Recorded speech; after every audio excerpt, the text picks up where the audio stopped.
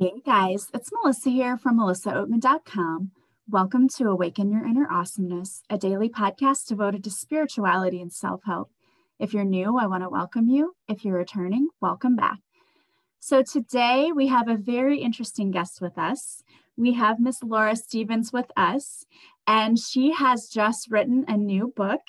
And we have been discussing this book before we got on here to record the podcast. And I'm very excited for her to share all about this book with you. So I want to welcome you here today, Laura. Hi, thank you. Wonderful to be here.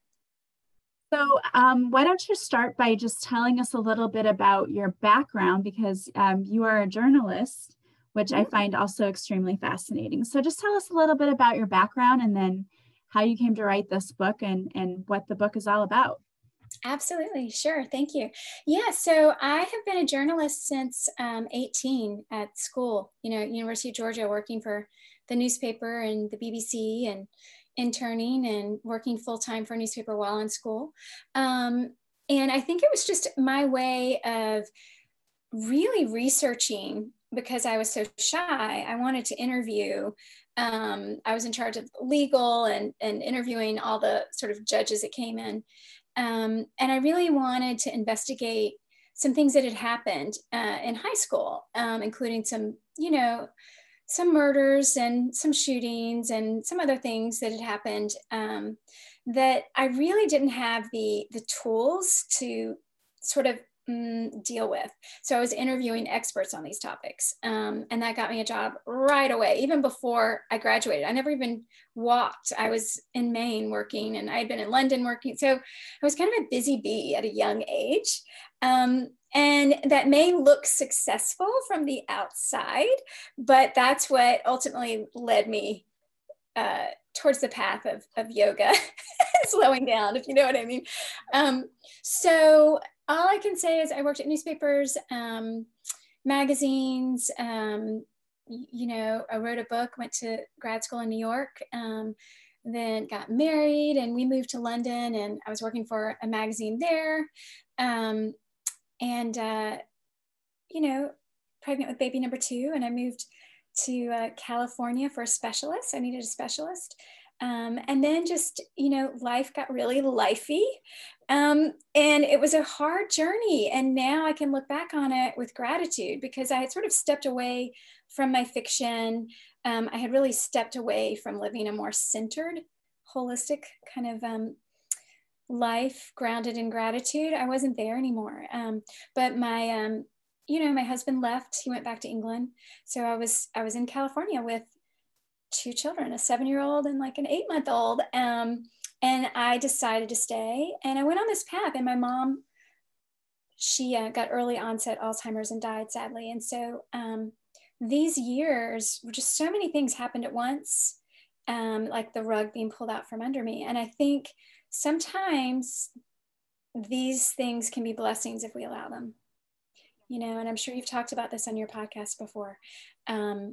And so from there, I started going to yoga. And, I had started a little bit of yoga when I was in London because my back kept going out, and it sort of got me in the back door. In the South, like people will say, well, whatever gets them to church, and it was kind of, that was the way it was for me, And so I went back to yoga and then I kept going through more and more trainings and ended up teaching. And what was interesting is that even though I was taking care of 2 kids solo, my ex is a good dad, but he's in Europe. So he would see them 3 weeks a year. So it was like full on. I still had the time to dip into my fiction. Isn't that interesting? Because I let go of fear. And I think deep breathing, yoga, probably, you can find your own outlet, whatever that is. Some people do it with running, that's fine. But for me, just opening up all the channels, getting into the chakra alignment, breathing deeply, forgiving myself, forgiving others, all of this allowed me to get to that place where in my mind, I could go back to my fiction, right? And that I have something to say. It's not too late, not too old. These things are fear that, especially in America, we have these goals we think we need to achieve at certain ages and outside voices get in our heads, right? And so I just kept writing on my own. So this novel, which is under my maiden name, Laura Cairo, Between Thoughts of You, will be out in January. And I'm very excited. It's actually my third novel. The other two will probably get published after. Isn't that funny? Yeah. And 3 is my number. So, and so I'm like, I'm okay with it. And it was really inspired by quite a lot of different things in my life, although obviously it's so fictional. I did spend 2 summers. I spent a lot of time in Tuscany. I've been to Italy many times, so there was that inspiration. I've been to Hawaii many times, so there's that inspiration for my main character. But I really wanted to get into, when my mom was dying of Alzheimer's and she lost her memory, I really wanted to get into that place of how, we all sometimes die in many ways. We leave a part of ourselves behind, which I know I certainly had a rebirth after my divorce and everything, and the parts of ourselves die as we embrace other things. And I think we have to get there with forgiveness. So this book is really a lot about what is love and what is forgiveness and how does that look. So that's a lot more information than you asked for. I love that, though. I love that you, even though it's all fiction, you've taken aspects of your own life and built them into these characters and into the storyline, and that you have written about something that affects every single person on the planet. My belief is that we come here to experience different forms of love, and that includes forgiveness. And I think there are so many people out there who have trouble forgiving people, but also, more importantly, forgiving themselves for their shortcomings or the mistakes they think that they've made, So tell us a little bit more about how your book and the characters, and how did you incorporate this idea of forgiveness? Well, forgiveness is like a daily practice on many levels, but really it comes to acceptance, right? And letting go of perfectionism. So in so many ways, I think all of us grapple with that. Like the perfectionists in my lives don't forgive themselves for making mistakes, even though they're the first to forgive others. There's all these different personality types, and I can relate to all of them. But so I absolutely am madly in love with my main character, Lulu. I wish I was her. And what's funny is a lot of my beta readers, because I sent it out to get, just to get some feedback. And a lot of, it was so funny. The ones that were my friends were like, oh my gosh, you're so much like Lulu. And I'm nothing like her. She is so, I wish I was like her. She's so much stronger, and she and super grounded. She knows who she is, she's not trying to prove herself to anyone. She doesn't care what you think about her, she figures people out really quickly. She's just a fun character. So she is, how old is she? She is a 30-year-old or 33-year-old hospice nurse from Honolulu. She's Japanese Hawaiian with a little bit German. So she's got little tiny freckles and green apple eyes and long black hair that's like a curtain around her face. So she's the kind of person that she doesn't stand out, doesn't wear much makeup. She doesn't adorn herself or wear flashy clothes. She doesn't really stand out, but then the more you look at her, the more you want to look at her. She's the person that just draws people in just with her presence. And after her daughter dies at 3 months of age. And her husband, 3 months later, cheats on her with her best friend. It sounds appalling, and yet her husband is not a horrible person. And I will say that it's, you see that through the book, but they're both dealing with this loss, and they're both dealing with it in completely different ways. Lulu turns to ice and works all the time. Yeah. So anyway, so she, after this happens, she has nothing to live for. She's getting very depressed. And she decides that she's going to take a chance. And someone at the hospital where she works has been talking to a gentleman, this Italian-American New Yorker, who lives half the year in Honolulu, and his wife keeps going in and out of the hospital for various issues. And he's looking for someone to finally take over care of his father. in their Tuscan villa. And so his father keeps firing all these different nurses because one has man hands, one has nose hair. Like, he's a really hilarious old man. He wants a pretty woman to take care of him. He doesn't like the fat women in Tuscany with their pantyhose rubbing against each other with their legs. Like, he keeps firing these nurses, and his 4 sons are just throwing their hands up. They don't know what to do. And he refuses to die anywhere else. So he's got chronic pulmonary lung disease, and he's determined to be in the villa, the first villa he bought when he first started making money from his olive oil business. So she decides, F it, I'm going to move. Now, the book starts, though, with her there having a conversation with him, right? Because where do you start a story? That's another topic I love to talk about, because you can start a story in so many different ways, but you see her there in Tuscany. And so it goes between, just like the title, Between Thoughts of You, between her story and his story. And it's with conversations she's having with this very spunky Italian man who wakes up talking about the food he wants and wakes up talking about his dreams. And he is very triggered by Lulu because she looks a lot like the woman he has never forgotten. He fell madly in love with the daughter of a Japanese general when he, after the war, for 1 to 2 years, he was in charge of an internment camp in Northern California where this family was sent. And he had promised to marry her. Then he goes back to New York. Bada bing, bada bang. He starts making a lot of money. He hooked up with some people that he had met in Sicily. He's making a lot of money. And his mother wants him to marry a nice Italian girl from the neighborhood. No one's going to marry a Jap in his family, blah, blah, blah, blah. And so he marries this other woman and starts this business, and he never mentions Kiyomi's name again. He sees Lulu and he can't stop thinking about her. He starts dreaming about her. He starts telling her about stories from the war and from that time in the camp. And it's really interesting, and then it triggers her to start thinking about Akani, her husband, their life together. Like, it's when you're really mad at someone, especially if you've ever experienced a betrayal, it is so easy to make it black and white. That's the bad guy. I didn't do anything wrong. And 9 times out of 10, like,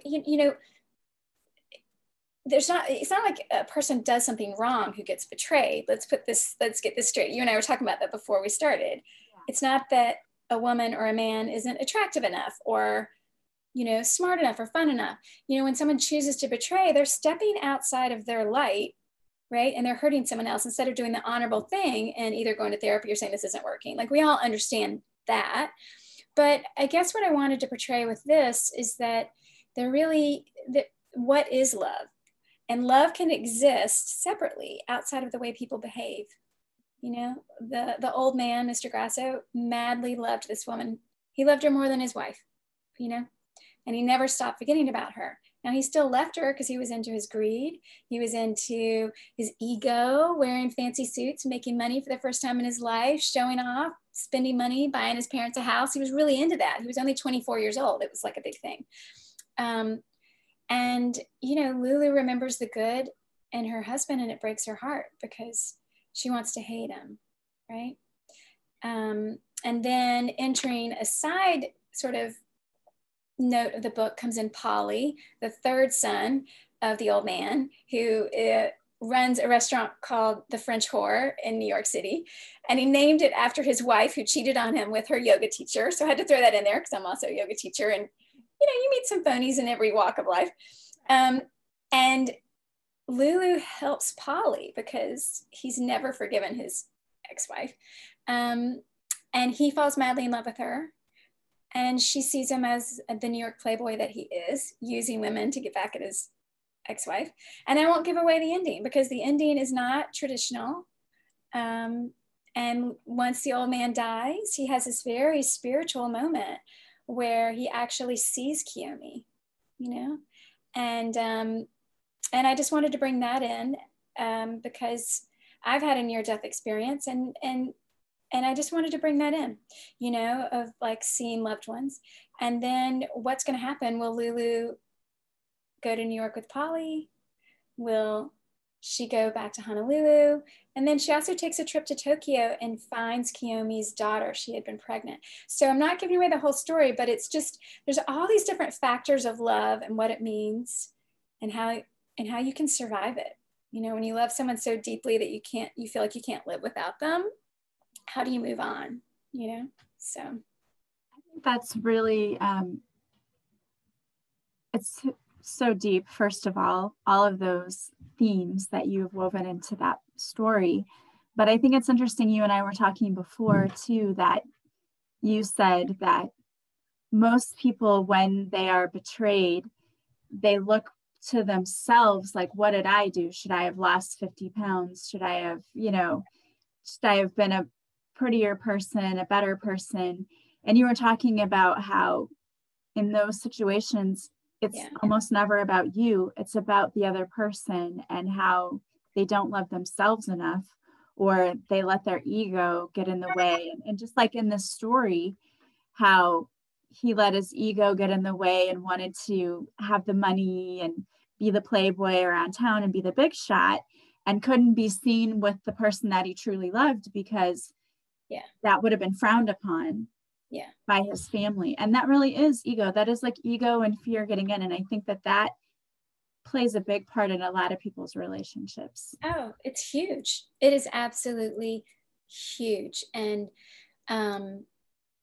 you know, and then also I sort of played it. So Lulu's was raised by her great nan, Lulu, the main character in Hawaii. She was raised by her great nan. Her mother left and went back to Japan. And, you know, her nan is a healer of sort of like the ancient traditions. So we bring that in about how, you know, so many things are affecting us every day, our vibration. So that gets sprinkled into this book. And one of the things that Nan says to her is something that I really believe at one point in the book, where she's like, you know, don't go looking for trouble. Like, you know, Lulu is convinced, because her mother, when Lulu was a baby, her mother did kill herself. And her father was a pilot who was gone all the time. And so Lulu's always had this fear that she's never been enough. Someone is going to leave her again. And that she's not as saucy or as fun. Her best friend, it's like, you know, I don't know I'm a little like this. Like I can be kind of yin and a lot of my friends are yang. Like, you know what I mean? Like, I'm not as big of an extrovert as some of my friends. And it's just one of those things. And so Lulu's best friend from childhood is this very extroverted woman who's very sexy and saucy and drinks a lot. And in the back of her mind, she's always thought, oh, my, you know, hot pro surfer husband is going to want her. And our thinking and our fear has a lot to do with what ultimately manifests, right, in our lives. And so, you know, one could say, reading the book, well, did she manifest this with her thinking? Or, you know, was Akani such an asshole? He's a really hot guy with his own business. Like, he has this Akani stores all across the islands and like in 2 states. And, you know, and like, he could have had anyone. Why did he decide to, you know, like, have an affair with his wife's best friend? Like, that was pretty, like, I don't know how anyone could forgive that, right? And so with all these flashbacks she has of memories, because they've known each other since they were 3, you know, like her great nan and Connie's grandmother were best friends, you know, and like all these different memories. And I think that's what, at least for me, is the hardest part of getting over betrayal, because you want to hate the other person. But when you do, it's a cancer, right? All that energy that we're bringing in of hating someone else. And then also that energy creates a vibration where you start attracting other people. See, all men are assholes. See, all men you can't trust, right? Like, you have to, it's like you heal yourself by forgiving. It's not saying what they did is okay. It's saying, I love myself enough that I'm going to drop it. I'm not going to carry around all this hatred anymore. You're not having any more of that energy. I'm not running any more of my headspace to you. But it's not something we can do intellectually either. You can't just say that, snap your fingers, and, oh, I'm over it. And so the process for Lulu, she had to keep busy. Taking care of this old man, Mr. Grasso, 24/7 was really a lot of work. She was very good at it, but she had to keep busy. And then when he would keep talking about how much he loved Kiyomi and yet he left her, of course it couldn't help but trigger her own stuff. And then Polly comes in and he's a playboy and he's really hurting a lot of women in New York because A, he doesn't trust women.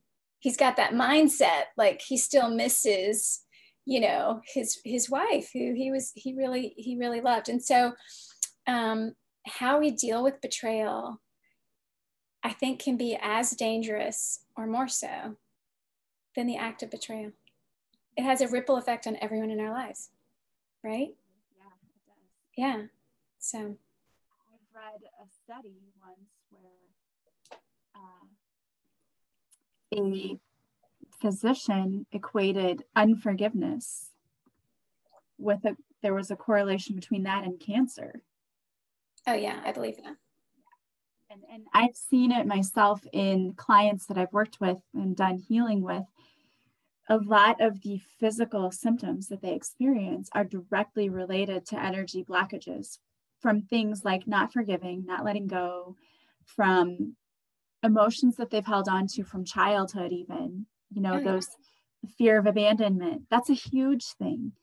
A lot of kids, even if their parents didn't physically leave them, if they had parents who were too busy and didn't have time for them, then you see those adults with issues like abandonment issues because they think like they're, it ultimately, we put it on ourselves. Like, it's not our parents' fault they were too busy. We weren't good enough for our parents to stop and pay attention to us, you know, and that's what we kind of take on, I've noticed.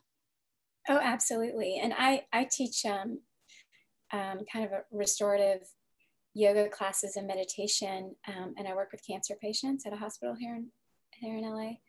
And I had a dear friend in college who died of a rare form of breast cancer. And so when I say these things, it is in no way am I saying someone brought it onto themselves. That's the worst thing you can ever say to someone, you know, especially like a parent whose child died of cancer. It's like, come on, you know. And so I would never, ever say that. I do think there's an environmental collective that we are experiencing with how much mercury is in our fish. And, you know, there's a lot of things where we have a lot of pollutants, right? There's a lot of different issues and a genetic component. I'm a daughter of a geneticist, so I try to be very compassionate. And as a yoga teacher, I am surrounded by people who really believe that people's thoughts created their cancer. And maybe all of it is true, right? To a certain degree. But I do see among friends and family, those who are the most angry, who will never forgive, who aren't in the now, constantly are bringing up things from the past as justifications for what's happening. Well, of course, I knew he'd do that. Oh yeah, of course he would. Oh, he's never picked them up on time. Oh, you know, and all that stuff, you know, and it doesn't serve your kids, and it doesn't serve their need to have a relationship with that spouse, you know, your ex-spouse, their parent, and it just hurts you. And then of course, like, so I just, it was a journey for me of learning that. And this book, I mean, Lulu's so strong. She's never gotten there. Do you know what I mean? She's never been that vitriolic and bitter. And that's why I wanted to create that person, that culture, you know, the Hawaiian who has, you know, some family that have been in Hawaii forever, and, you know, and part Japanese. And I wanted that culture, and to have her man be a healer, because even when you're surrounded by messages, let's say you've read A New Earth, you listen to, you know, a lot of Wayne Dyer podcasts. Like, what if, you know, you've got all of that under your, you know, Louise Hay, you've read Heal Your Body, you have all that, but then your best friend betrays you and sleeps with your husband. Like, what do you do? That's a double whammy. What do you do? And your child dies. You start to lose your faith in God too. Like, what's going on? And, you know, and so I wanted to have all these components, not so it's depressing. It's really quite uplifting towards the, you know, but you get this, the journey to strength. Like the strongest people I've ever met are not the ones that are the most physically strong. You know, they're the ones that can breathe and that can pause, you know. And I think that's, and just sort of surrender to the moment, and like, what is happening here, instead of like pushing, fighting against it. And so, like, the old man and Lulu and Akani to a certain degree, you know, and his son, they all sort of really grow from this experience. Like, really grow exponentially. And it just mirrors all the different ways that we can grow, And that's why I wanted to write the book, because I grapple a lot with what is love. I've done the Course in Miracles of Marianne Williamson, and, if only love is real and everything else is an illusion. Well, like Mark Twain said, it's a pretty powerful illusion, especially like we've got COVID, right? Right now, right? You may have, family members who are grappling with cancer. You may have a child who has a disorder. These are real. Maybe you've, as a woman, so many of us women, I think it's like 1 out of 3 will be attacked, or attempted, so we have these real issues that we're grappling with. And these are real and we have to deal with them. And yet when we try to come to some spiritual understanding that if only love is real and everything else is an illusion, what does that mean? And then if you're a yogi and you believe that everyone has a divine light linked to the divine, how do I think about that police officer that was on George Floyd's neck? How do I do that? How do I actually not think it's us versus them, right? Democrats versus Republican, whatever. How do we get back to that collective consciousness? And it starts with your inner circle, in my mind. It starts with your family. It starts with your friends. It starts with trying to understand that maybe they're not whole and they're outside of their intuition. They're behaving outside of their light. They've forgotten their connection. Maybe they're drinking a lot. Maybe they're hanging out with the wrong people. Maybe they're, it's like getting into their ego, and their fear can cause a whole ripple effect of behaviors. Now, those behaviors are real in the moment. If someone is threatening you, you need to get away, right? But when you can step back years later and think about it, that person was hurting. How do I forgive that person? Maybe they've gotten to AA. Maybe they've gotten sober. Maybe they're trying to make amends. And then can we be like, those Nelson Mandelas in the world that can say, okay, I forgive you. You had stepped away from who you really are. Who you really are is based in love, right? And it's a hard concept to grasp for a lot of people. Because I think there are certain people you will never get an apology from, and who will never see the error of their actions. Right. My ex was that way, and he passed away, and I never got he apologized once for things, but I never got the amends for all of the things that I had to put up with and go through with him. And I don't think that he actually, part of me feels like he didn't actually understand what he was doing. And then another part of me says, yes, he did. So it's that grappling with it. And it's a difficult thing, but I think that in holding on to those kinds of things, you're hurting yourself. And in not forgiving someone else, it's not hurting the other person. It's hurting you, because you're the one carrying around that heavy emotional burden that comes with that situation. And when you can, and I read something else today that kind of jarred me a little bit. It said, when you hear spiritual people say you shouldn't get mad, spiritual people don't get mad. It's like, that's ridiculous. Like, everyone gets mad. That's an emotion that you feel. You have to feel your emotions. I think what we're trying to get to is a place where we feel it, acknowledge it, accept it, and are able to let it go. It's not staying in that place where we're holding on to that anger or that emotion and being able to move past that. But that's really, really hard when you're in the moment. Yeah. And it's a messy process. People do chocolate. Absolutely. Bad days. And and honestly, if you think about it, like, if you never get angry when someone mistreats you, it's almost like you're saying, oh, that's okay. Like that little girl or little boy who was mistreated by their parents. And so therefore, oh, everyone's supposed to mistreat me. That's okay. It's a very codependent, unloving way to be like, oh, okay, no worries.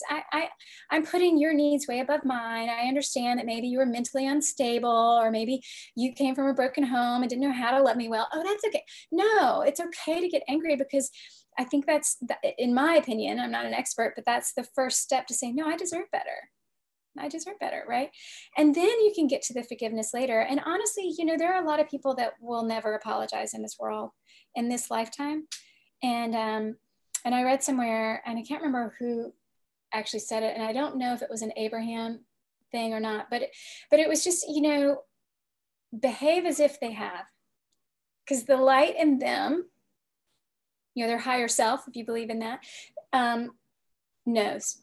On some level, they know.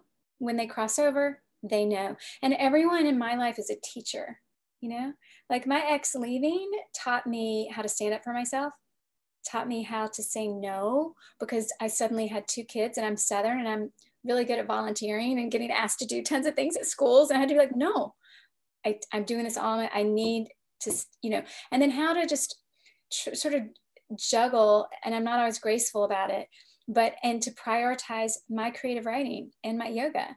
The old me, when I was married, would have felt like I had to beg and plead to spend money for yoga training or to work on a project where money wouldn't be coming in right away. Do you see what I mean? And then it was like, no, this is what I was born to do. This is what I need to do. This is what feeds my soul. And I'm going to find ways to do that. And so it sort of helped me step into my truth. I don't know if I would have written 3 novels, 2 novels since the divorce. I'm halfway through another one, so that's good. But do you know what I'm saying? It's like I can look back now, but I mean, it's been 11 years. That's a long time. So for me to smugly say I just got over it, that would be BS. Like it didn't happen right away. No, and it's like layers of an onion where you feel like you peeled away a layer and you've forgiven one thing and then 5 others come back up again and you have to keep revisiting it.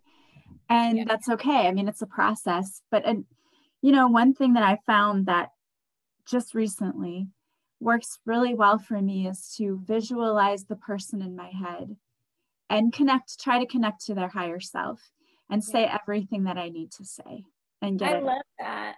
I do that too. Isn't that funny? I had a spiritual coach for 2 years and she taught me to do that too. And it's similar to like Marianne Williamson's Course in Miracles, where you envision them in a ball of light and you say, I forgive you, I send you the Holy Spirit. Even if you have to say it screaming, like I'm sending you the effing Holy Spirit, like, whatever, you just keep saying it until you can drop it out of your head. It's kind of like a brain dump, like I do Kundalini yoga. Sometimes it's like, just get it out of my head. But that's a whole nother topic. But I loved this, like in the early days when I was really going through it, because divorce can be nasty, especially when you're whatever, right? So I would visualize my ex, like when I first met him, and I would visualize that person, and we would be in the mountains. That's where he lives, and I would just have a conversation with him, about thank you for being good to your boys, and act in the progressive present tense, like he's already doing the right things. Thank you for spending time with your boys. Thank you for doing the right thing. Thank you for being kind to me in front of them and setting a good example. Thank you for, not drinking too much around the body. Like I would do these things.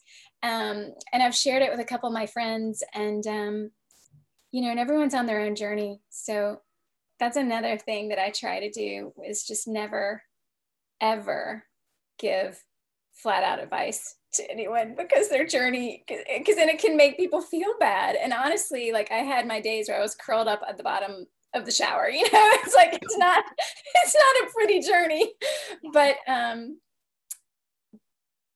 wouldn't be where I am now without it. Isn't that a miracle? It's interesting. And it sounds like you are on that journey yourself. So absolutely. I had written a book called Beautifully Broken, and it is my journey of how I survived divorce and single motherhood. And same thing, I have a lot of humor in that book where I talk about don't curl up on the couch with your carton of ice cream and that kind of thing. But we've all had days where we've had to do that, where we just have to get through. And I think I agree with you in that I'm super glad that I went through it because it has taught me who I truly am. And I didn't know who I was before. So that's beautiful. I love the title of your book too.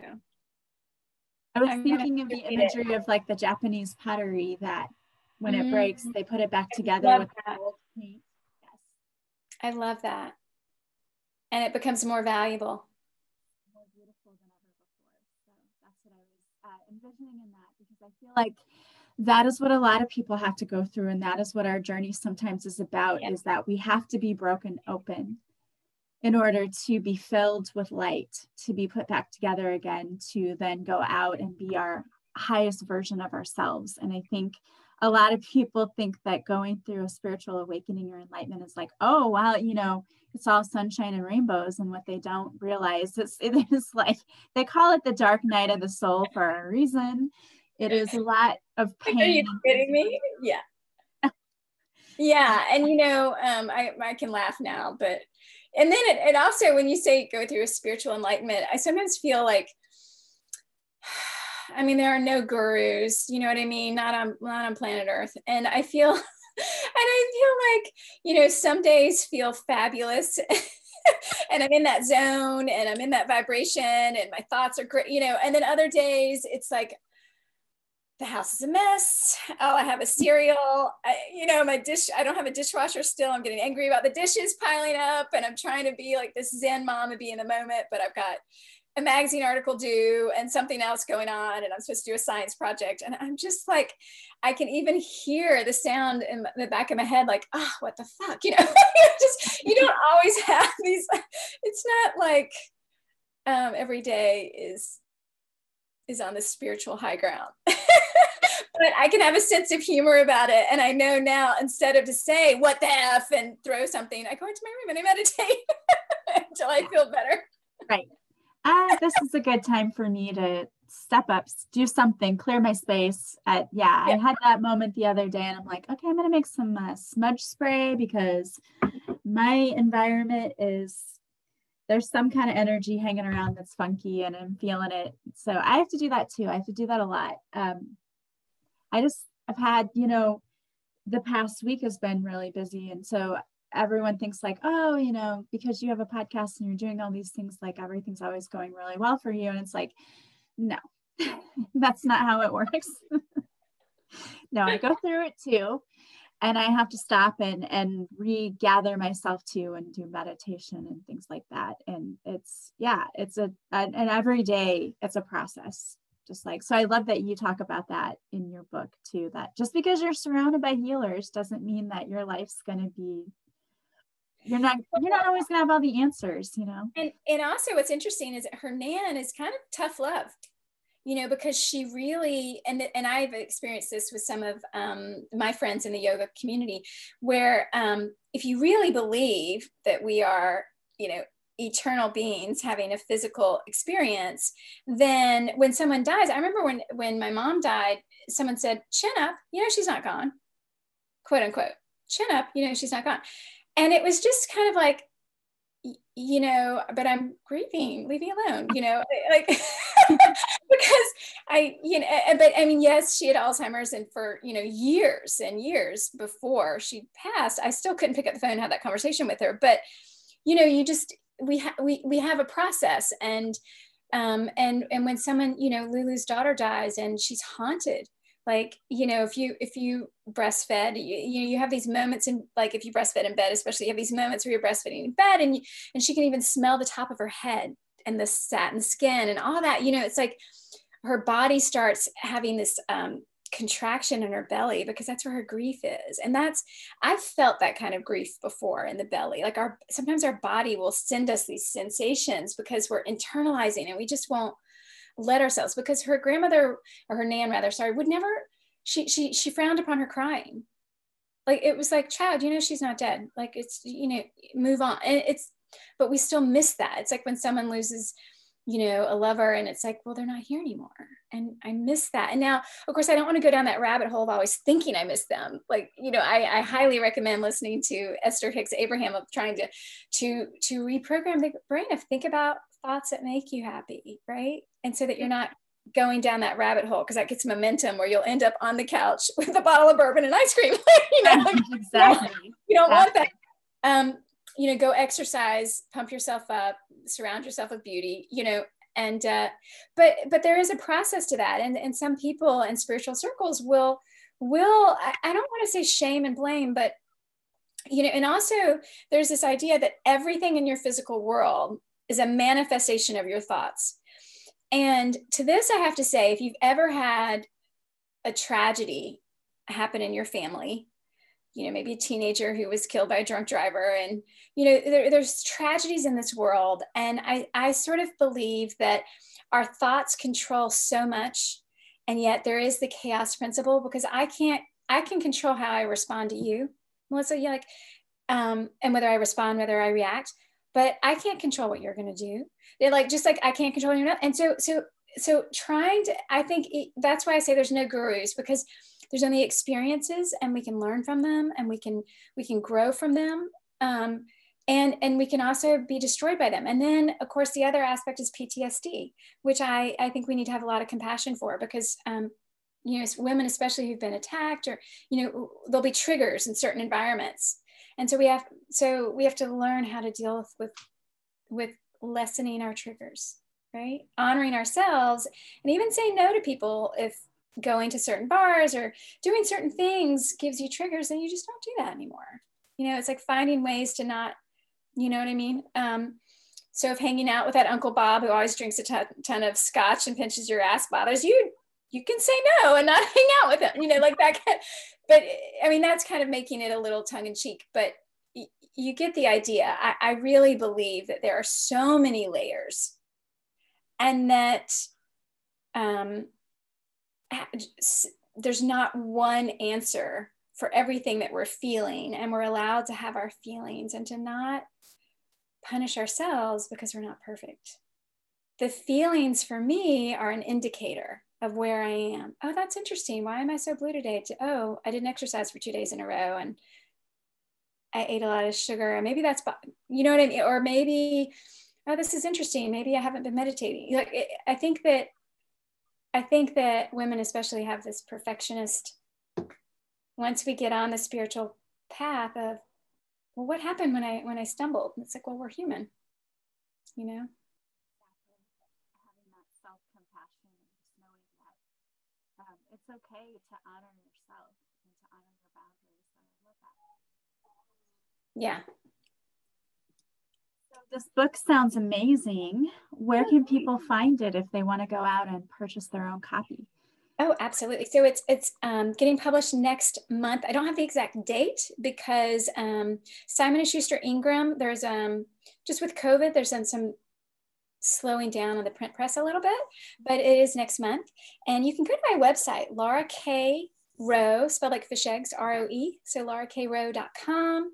And you'll see that it'll be at Barnes & Noble and Amazon. And you can also pre-order from my website. And I wanted to just say, I also do yoga for writers retreats, because I found a lot of my journalist friends drink a lot of coffee and don't exercise and kind of get in their monkey mind. And we all don't want to end up like Hemingway or, some of the other writers that drink a ton and get really depressed, right? Or Hunter S. Thompson, right? So I am having a Maui retreat in September 21 with someone I adore named Heather Archer, who is an LA yoga teacher who just moved to Maui.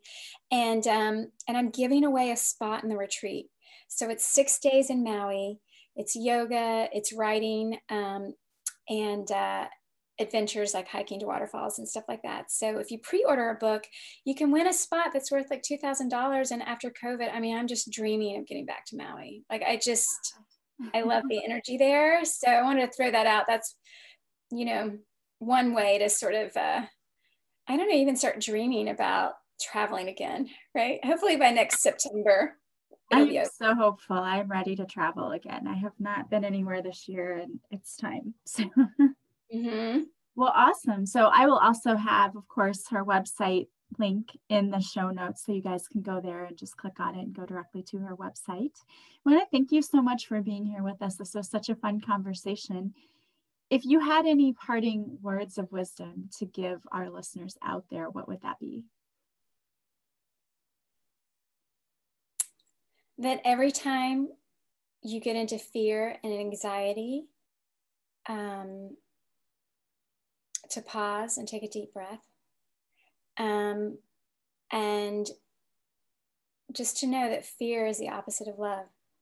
And you hear people say, well, push through it, like put on your big girl panties and push through that fear. And I sometimes think that's not true. If you go down a dark alley and your spidey sense turns on, maybe you should listen to that intuition and not go down that alley, right? Don't push through your fear, but when we have fear, what I'm trying to do, and maybe this is my intention this week, when I get into fear, I want to pause and ask it what it's telling me.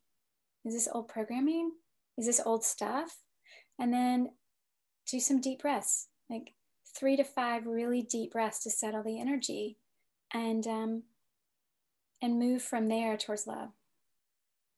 That's my intention. Excellent advice. Well, thank you so much for being here with me. I can't wait until your book comes out. Thank you so much for sharing about it. Thank you that it is having me. Yes. And I want to thank all of you for being here with us today as well. As always, if you like this podcast, please subscribe.